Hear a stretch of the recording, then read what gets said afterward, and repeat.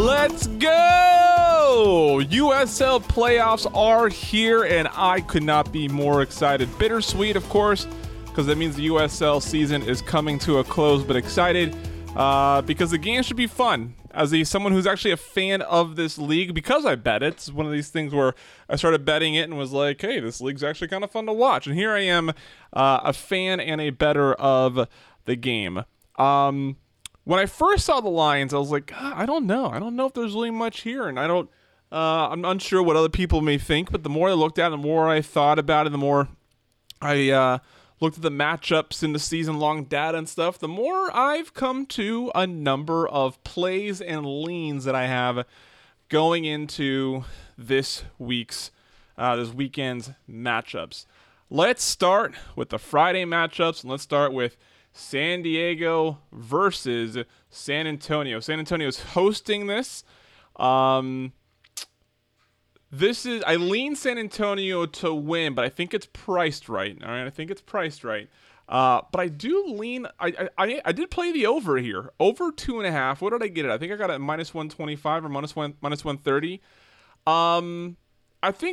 I think San Antonio is going to score pretty easily. This is kind of a game where I can see them getting a couple goals for sure. And San Diego, they can also score here.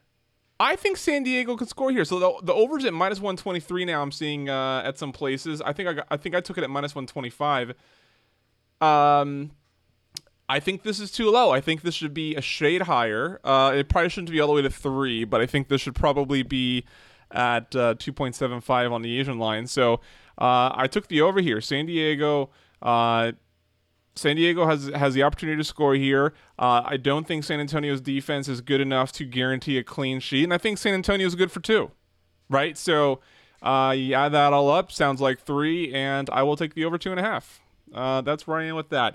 The alternative on this match, though, both of these teams kind of slow in the first half. Throughout the season, they both. San Diego's. Their games are averaging exactly 1 at the half. San Antonio just slightly above that. So you might only see 1 goal in the first half. You might see no goals in the first half. If it's 0-0 at the half, over 1.5 on the game or for the second half would be a good look. Because I think, second halves are where second half leans a little harder on the goals being scored. So that's where I am with that matchup. What's the next one? I think it's El Paso hosting Oakland, right? Nothing here on the game. All right, nothing here on the game. You can get Oakland almost at 6-1 as an underdog. Oh man, that might be tempting. All right, here's my thoughts on this game. I think El Paso, for as sort of plain as they, not plain something, for as flat as they kind of looked coming down the stretch into the playoffs, I think they're the strongest team in the West, in that they can score goals and they can really keep their opponents limited. But here's the thing. Oakland, I think, is way better than we think they are.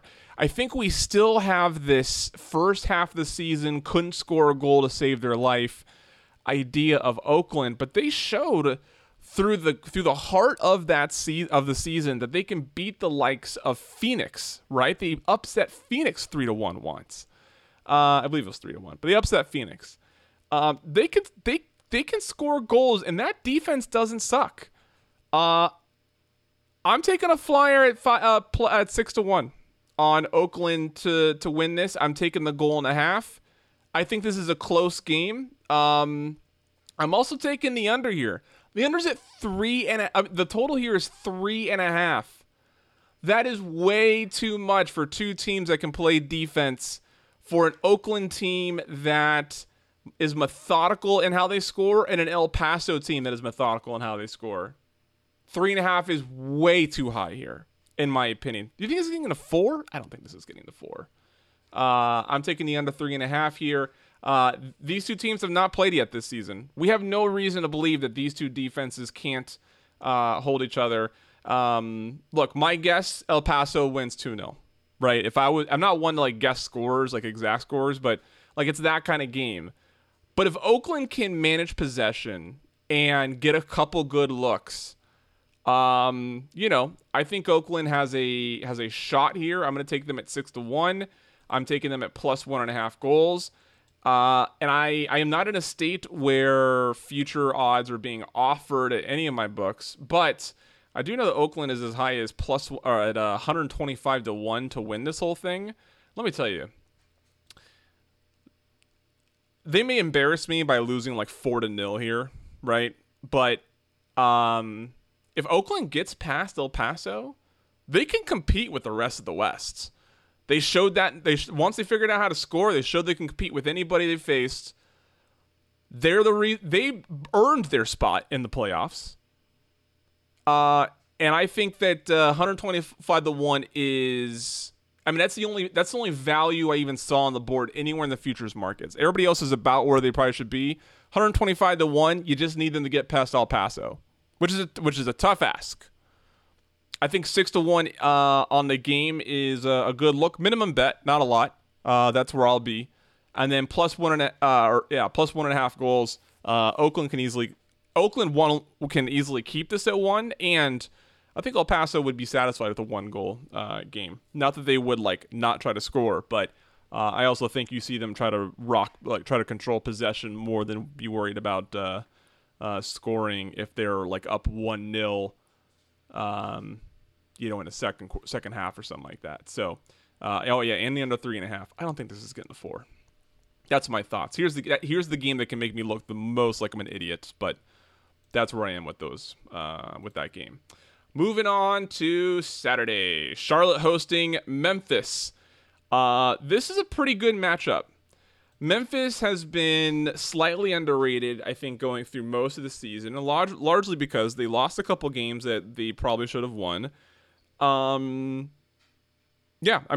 pretty much it. They lost some games that I think we believe they should win. They were lackluster in a few games that they did win where we thought they'd win handedly. But this team doesn't suck. There's a reason why they're in the playoffs. They're in a pretty good form here as well. You can find them at plus 340 at some places. I think that's a value bet. I think Charlotte's the better team, but you're giving me more than 3-1 on a team that I think is going to compete in what I think is going to be a low-scoring game. I'm with it. Give me the plus 340. I'm taking that. The total here is 3. I think that's a shade too high. I'm probably not going to touch it because I can see Charlotte getting up 2-0. And then Memphis having to come back from that. And if I believe in Memphis, I believe that they can do that. So I'm not taking the 3 because I think that's probably a push. I think 3 is probably where this lands. So I still think it's a shade too high for this matchup, but I think it's probably right. But plus 340 is where I'm going with this Memphis team. Yeah. Charlotte, no home field advantage. That's another thing. There's no home field in Charlotte. That fan base does not show up for that team. For reasons with the owner and stuff like that, not because they don't love their team. That's where I am with that. I mean, you could take the plus. You can get the Asian line at plus half, plus 1 on the goal line. Also a fine bet. There's probably way more value there because you have the push, some push protection on the 1. But I think Memphis could surprise some people here. Tampa Bay Rowdies hosting Tulsa. I regret not doing this earlier because I would have had more to say about this. I was hoping to do a little video for this for the playoffs thing, but it just wasn't working. I just couldn't get it to work time and setup wise. So here I am with the podcast. What I would have told you is you can get Tulsa at 7-1 in some places, and just on principle, that's too high. It should probably be closer to 5-1, which is where it's getting down in some places. Some places have it as low as 5-1. Tulsa. This is, to me, the finals is Tampa's to lose. They're clearly the better team, and but any given Sunday, however you want to say it, I think Tulsa at giving me 7-1. I'm not even recommending this bet. I'm just telling you that's what I'm playing because I play numbers as much as I play teams. And I think Tulsa can keep this game close enough to where they can be in it for a win. That's my thoughts there. Don't if you bet it and Tampa wins 3-0, don't come yelling at me that it didn't win. I'm not even recommending the bet. I'm just saying that's where I put a min bet there because I think the number's off. Louisville. This was a game I've been talking about for a while. Louisville hosting Miami. This line has been moving just barely up and down. The market can't quite decide what it thinks of it. I took Miami plus 230. It's more around plus 117 or plus 217 now. I think anything over 2-1 has some value. I think Louisville has the the widest spectrum of results here in the playoffs. Louisville could go on to represent the East in the finals. They could lose to Miami here handedly, right? Convincingly, they could lose. I'm taking the plus 230. I think Miami. I think this should be a little closer to a coin flip. Little closer, not too much. I will give Louisville is definitely the more quality side. Louisville definitely has home field advantage. That's something to note, as does Tampa Bay and the one before me. But as a Louisville doubter down the stretch, I have to maintain face here, I think, and I got a min bet on Miami FC. Min bet, of course, being minimum bet. That means the lowest amount that like when a bet triggers, the lowest amount that I bet on a bet that triggers. Usually I have minimum bets. I like that a little better bet and then a max bet. Usually like three price points. And so far all of these have just been min bets. I'm a volume better, so I can weather variance a little bit more. I know not everybody's that way. That's fine. But that's how I bet. Orange County hosting. Oh, by the way, that line is 3, or that total's 3. I think that's fine. Tampa Bay Tulsa line 2.5, 3. I think that's fine. Orange County hosting Colorado Switchbacks. I think the money line is right here. You get Orange County plus 110, Colorado Springs at plus 206.